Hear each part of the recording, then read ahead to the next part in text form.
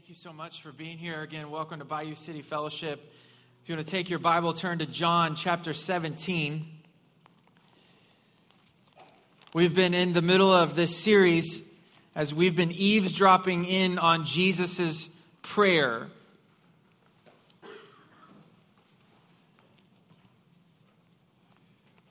Sandwiched somewhere in between his Last Supper with the disciples and his betrayal by Judas Iscariot.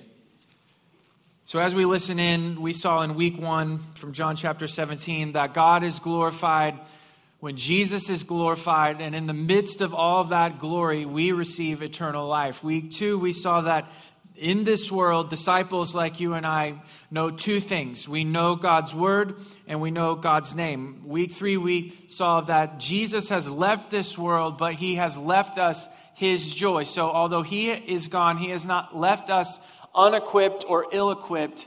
He's left us his joy.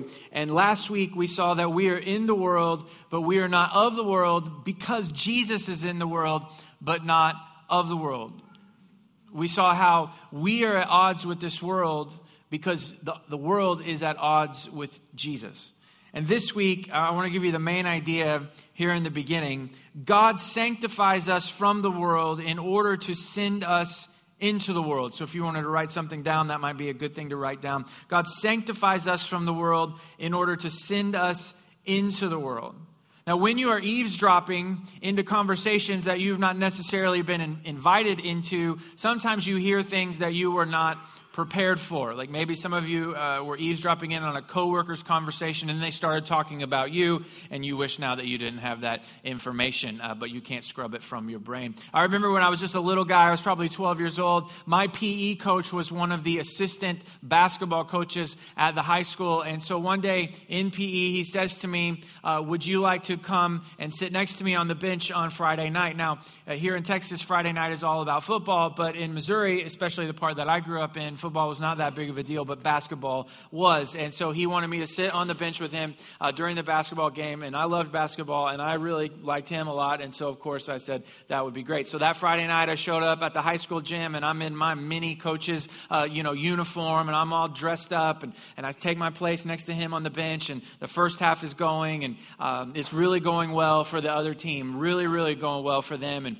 we go down into the locker room at halftime, and I had never been in there. You always kind of wonder what that's like, and it wasn't that fancy. They didn't even have doors on the toilet stalls, and so I'm down there, and everybody's just kind of just getting themselves ready and drinking water, kind of taking a rest. And then the coach began to speak. Now, I had known this coach for many years, but I had only known him in the context like, do you want to play dodgeball or do you want to play kickball today? That's pretty much my relationship with him. And I heard him say some coach things that I was not prepared for.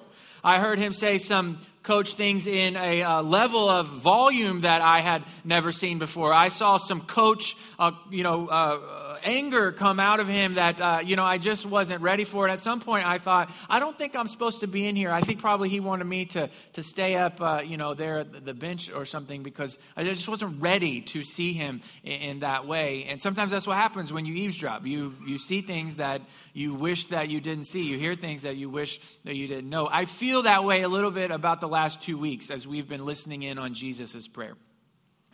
Last week we saw that he's at odds with the world because the world is at odds with him. The world and Jesus will never be in sync. They'll never have the same values. They'll never see eye to eye. And because we follow Jesus, we are constantly going to be in conflict and at odds with the world.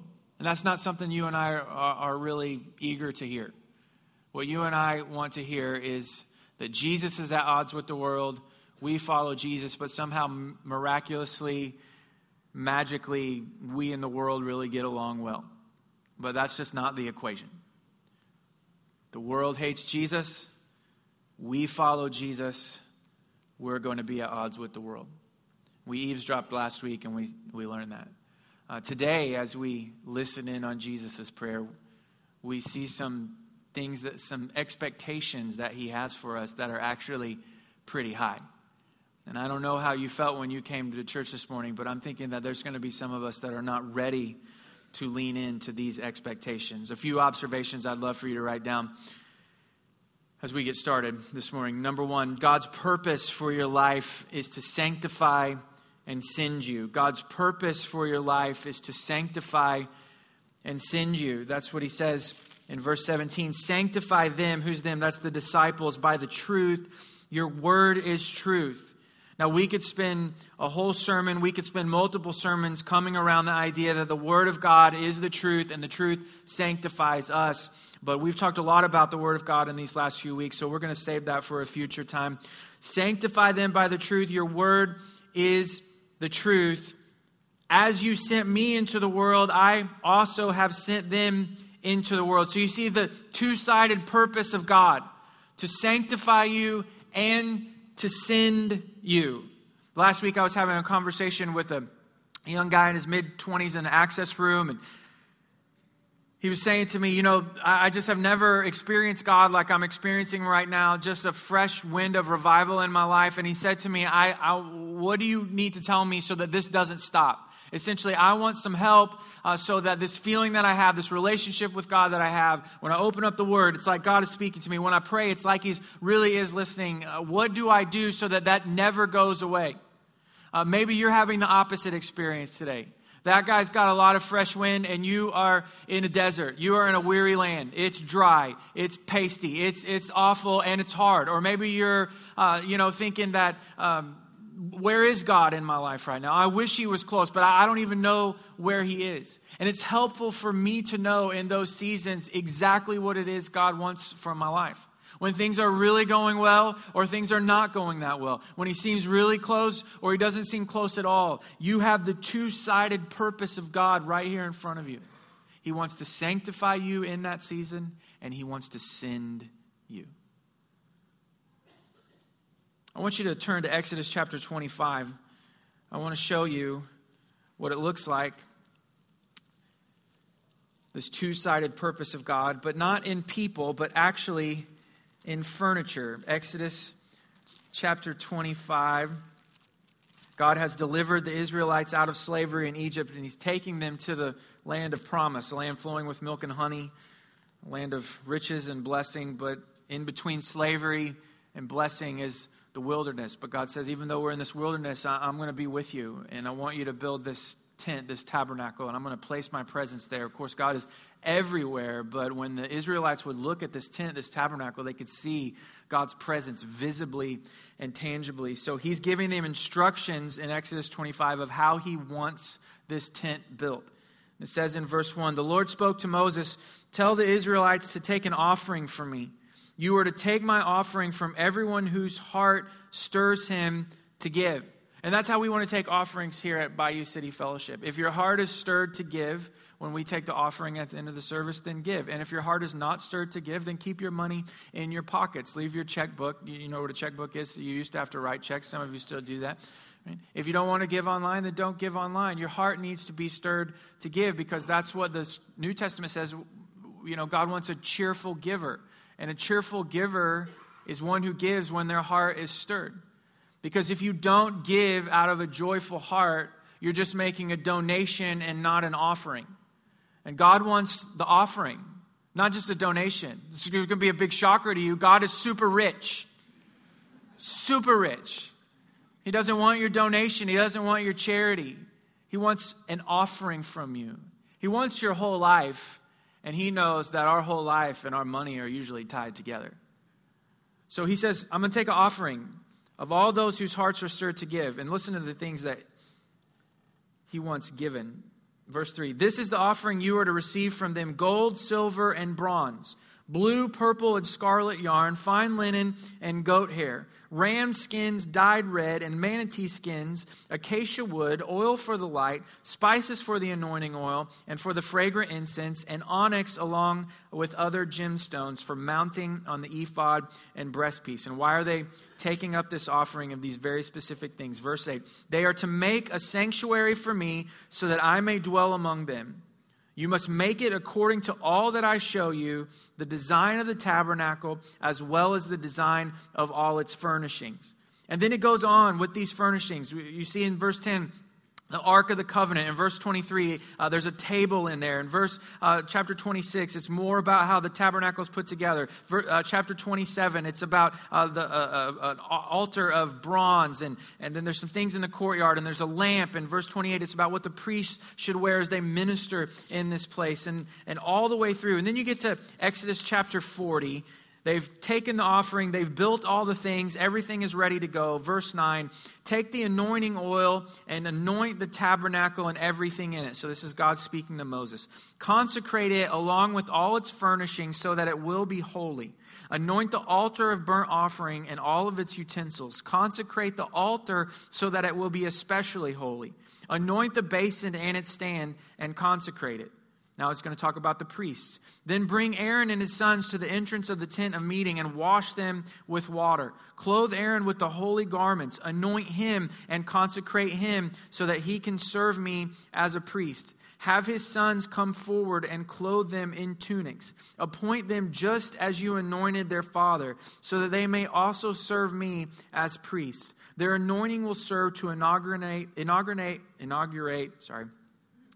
a permanent priesthood for them throughout their generations. Verse 16, and Moses did everything just as the Lord had commanded him. Now, what's interesting is there were a lot of religions at that time. There was a lot of idolatry. There were a lot of gods worshipped, and this was probably not the only location of worship. There were a lot of furniture, pieces of furniture that went along with all of these other religions. So none of these things was probably that unique. But God said, I want you to build it. I want you to build it in this way.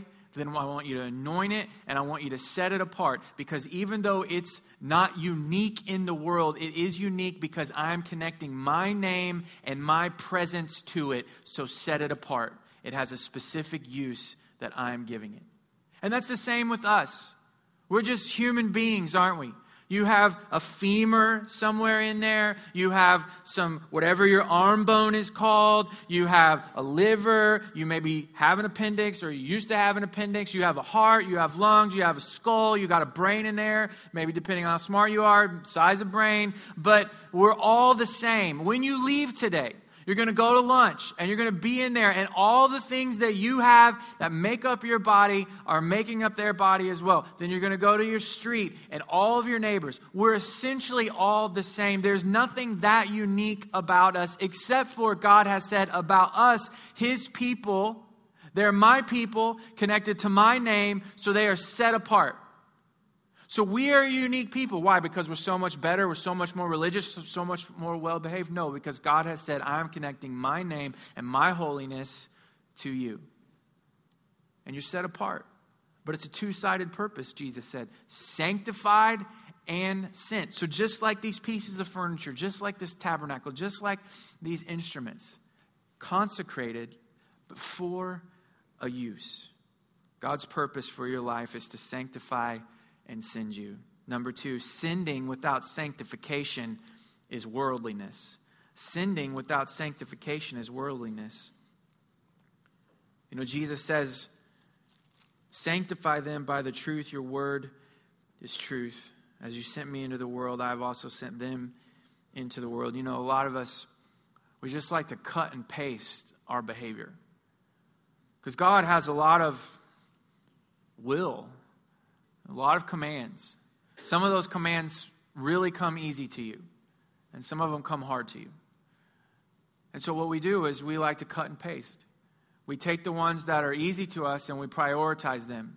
We make them count for more than the ones that are hard for us. Like take, for example, I doubt any of you really struggled with whether or not to murder somebody this week. Maybe you said on 290 traffic, so who knows. But I'm guessing that wasn't a big struggle for you. You didn't wake up in the morning and say, God, just give me the strength to not murder anybody today. If you do struggle with that, we need you to say that out loud. So not right now, because that would be awkward, but later on at a more appropriate moment. But that's an easy thing for most of us too. It's not a real struggle. And so we prioritize that and we say, well, I don't do that. But then you take something that's hard for us like gossip. That's hard. Doesn't come easy to resist that. So we cut and paste. We make that count for very little in the expectation for how we live our lives. Even when we admit that we do it, how do we do it? We just downplay it. Well, I probably shouldn't have said that. I mean, would you say that? I probably shouldn't have murdered that guy. Probably shouldn't have punched that guy in the face. No. You feel bad. Feel awful. You feel guilty. But since we cut and paste our sanctification, we just choose the ones that come easy to us and make them count more. But listen, the ones that come easy to you may come hard to the person sitting next to you. The ones that come easy to them may be the ones that are hard for you. And that's how we end up judging one another, because we look at other people and go, I can't believe they do that. I can't believe they struggle with that. I would never struggle with something like that. I would never have to fight. But sinning without sanctification is just worldliness. So you can't do the work of Jesus without the way of Jesus. But a lot of people want to do it. A lot of people, they want to love, they want to serve, and they want to help. But in order to do the ministry of Jesus, you have to take on the lordship of Jesus. Listen, your testimony, your ministry without sanctification is actually going to be pretty hollow. I remember one time I was talking with a couple of my friends, and one of them was of a different religion, and we started talking about things of faith. And at one point, he became pretty interested in what it meant to be a Christian and about the Scripture and about Christ and the cross and resurrection. And so, it's just a wide open door. And so I took the opportunity to really just share the gospel with him and tell him this kind of everything that I thought, and do it as in a persuasive way as I possibly could. And one of our other friends that was kind of listening in on the conversation, he started trying to help me out. You ever have somebody who wanted to help you out, but their help actually made everything worse? That was this guy, because we all knew how he lived his life, and the way he lived his life based on not how we observed, but the things that he would tell us were not anything according to the way of Christ. And so, I'm trying to give him the eye, like, stop talking. I don't know what's the matter with you. Please stop talking. You're ruining this. Like, this guy is close to the kingdom, and you're dragging him away based on how you live. Because what if we went out to people and we said, hey, you have to believe in Jesus, and then they looked at our lives and they say, well, why are you getting me to do this big thing when if I become like you, then I'm really just end up being like me, the way that I am right now? See, without sanctification, that would be our message. Come and believe in Jesus so that you can be like me. But I'm already like you, so you don't have to do anything. It takes the teeth out of what could be for you a very powerful testimony. Your sanctification is your uniqueness in this world. Romans chapter 12, verse 1. May be familiar to you, says this: Therefore, brothers, by the mercies of God, I urge you to present your bodies as a living sacrifice, holy and pleasing to God. This is your spiritual worship. Now look at this, verse 2. Do not be conformed to this age, or your version of the Bible may say, do not be conformed to the pattern of this world, but be transformed by the renewing of your mind, so that you may discern what is good, pleasing, and the perfect will of God. So you were made in the image of God. The world is trying to remake you in its own image. You are being conformed right now to a pattern. You are under the influence of something.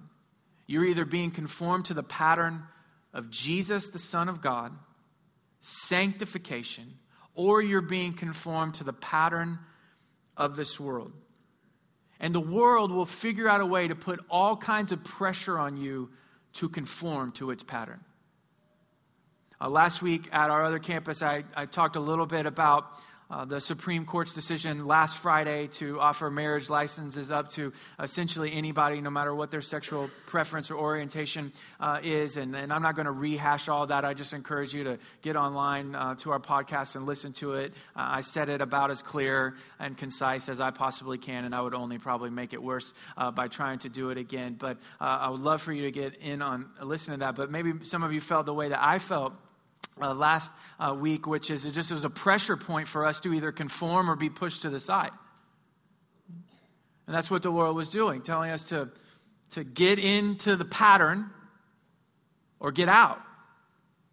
Because the world wants you to be reshaped in its own image. But if we just want the ministry of Jesus without the sanctification, we'll get out into the world. We'll be sent out into the world with nothing to say other than keep doing what you're doing because I guess I'm just like you. The third observation for you this morning, sanctification without sinning is self-righteousness. Sanctification without the sinning is self-righteousness. Matthew chapter 12.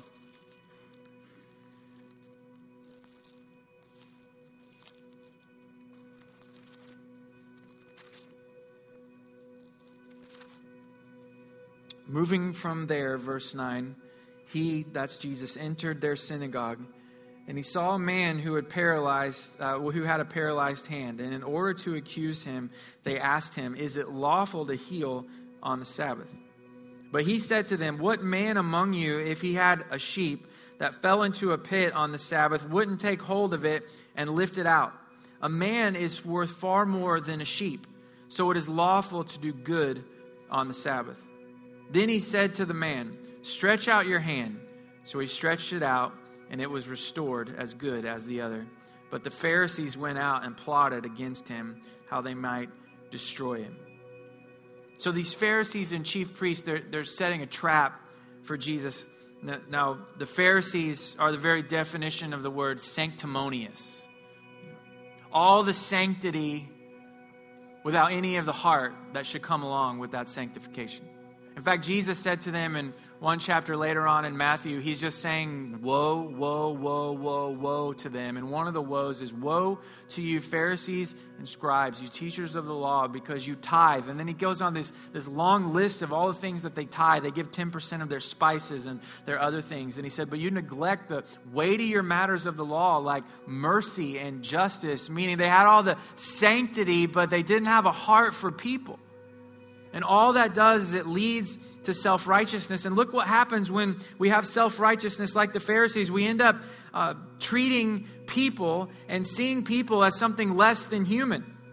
Jesus uses the illustration of a sheep, and he says to them, "Listen, you see this man with a paralyzed hand, and you don't want me to help him, but if any of you had a sheep that fell into a hole on the Sabbath day, you'd go and pick it up."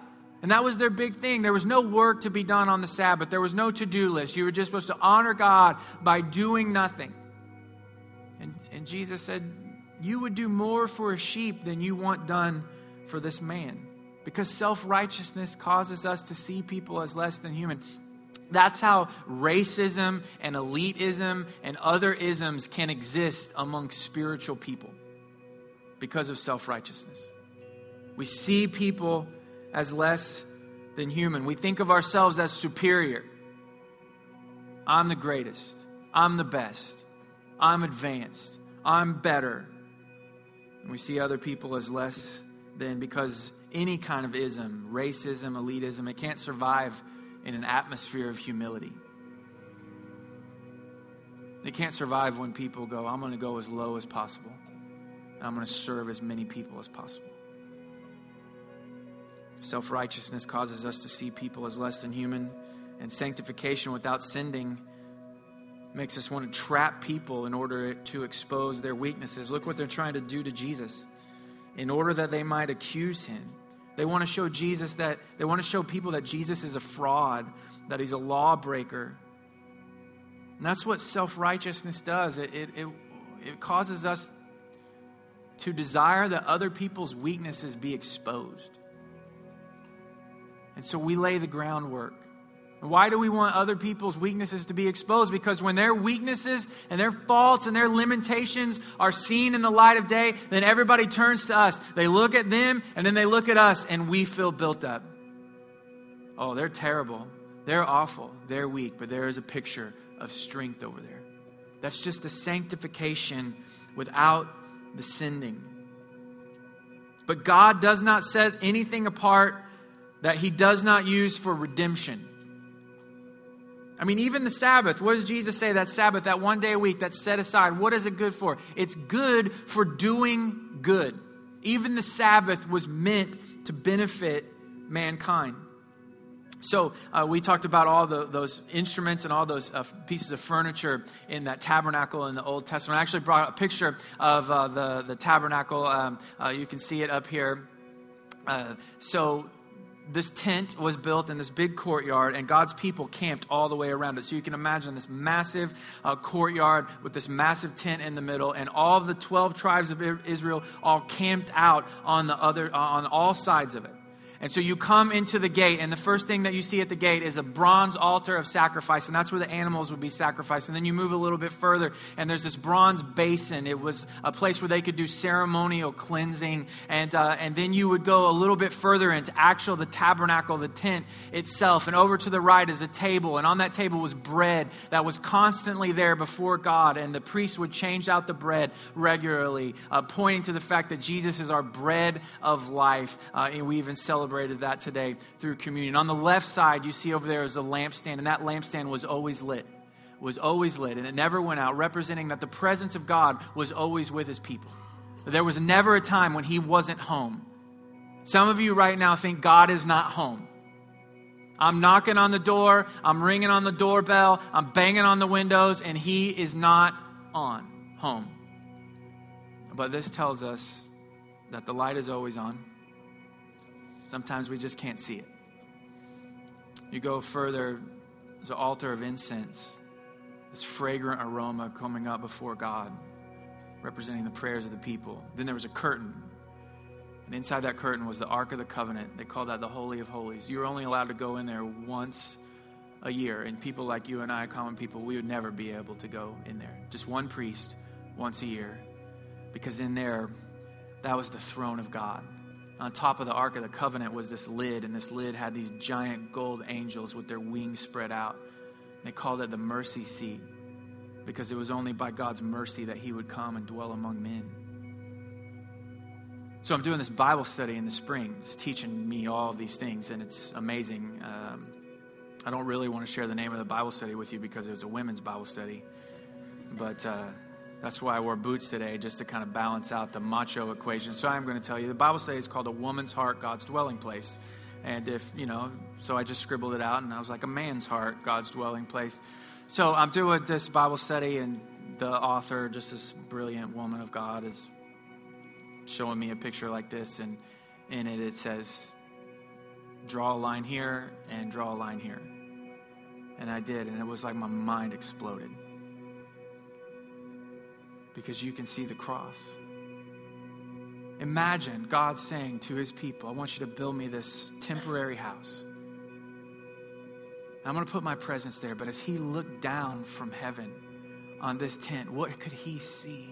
He could see the cross. Thousands of years before Jesus would be born of a virgin, the cross was already in place. And all of these pieces that would form that cross, sanctified and set apart. Why? For the redemption of mankind, so that you and I, normal, average people, nothing unique about you that's different than anybody else, could come into the presence of God. That's what the cross is its permission, it's cleansing, it's sacrifice for us to come near to God. And it wasn't the Israelites who put this furniture in the right place. It wasn't like Moses said, hey, who among us is an interior decorator? We've got this table, and we got this altar, and we got this other altar, and we got this lampstand. Where do you think it should go? I know you went to school for that. Where do you think? What do you think should do? How do you think would match? No, God said in his word, I want you to build this, and I want you to build it this way, and I want you to put it right here in this place. See, that's why you and I want to be sanctified as we're being sent, because it's your sanctification that will put you in the right place so you are most effective as you are sent. Some of us are like, I got a heart to serve. I want to love people. I want to make the world a better place. I want to talk about Jesus, but I just can't. I'm not have any opportunities. Maybe you and I, our lack of sanctification is putting us in the wrong place. It's your sanctification that is the platform that God will put you on before you speak his name. He doesn't want you to share a hollow testimony. It's your sanctification. It's the fact that you are set apart. coming underneath his will and his way that puts you in the right place at the right time with the right people for the redemption of people just like us. Notice in verse 19 of John 17, Jesus says, I sanctify myself for them, for the disciples, so that they also may be sanctified by the truth. What Jesus is saying is, listen, I set myself apart. I consecrate myself for what is ahead, and just in minutes or hours, a mob is going to come with lanterns and torches, clubs, and swords. They're going to come into the Garden of Gethsemane and say, we're looking for Jesus of Nazareth. And he's going to fight back. He's going to run and hide. No, he's going to say, I am he. And he goes with him. And he stands there, the Son of God, commander of angel armies, and lets himself be falsely accused, falsely convicted, beaten, and crucified as a part of his consecration. For who? For them. For us, for you. That's the gospel. The gospel is that before the foundation of the world, there was a cross. And in the Old Testament, there was a cross pointing to that hill outside of Jerusalem where Jesus set himself apart so that your sins could be forgiven and you could come near to God. So maybe you're here this morning and you thought, I thought being a Christian was just about being better. Just about being me, but being a little bit better. That's not what it's about. It's about you just the way you are, being near God because of Christ. If you realize today, I don't have that. I've got some form of religion. I've got some form of my mother's spiritual belief, or I got some form of church obligation, but I don't have that. And in just a second, other people are going to come forward to pray for a lot of different reasons. But as they come forward to pray, I'd love for you to head over to our access room, which is to my right and my left. And people aren't even going to see you go over there because all eyes will kind of be over here. And you can leave today knowing that your sins have been forgiven. And you can come into the presence of God because of the sacrifice and cross of Jesus. Because Jesus has sanctified himself so that we could be sanctified, but not just sanctified and sent. Let's pray.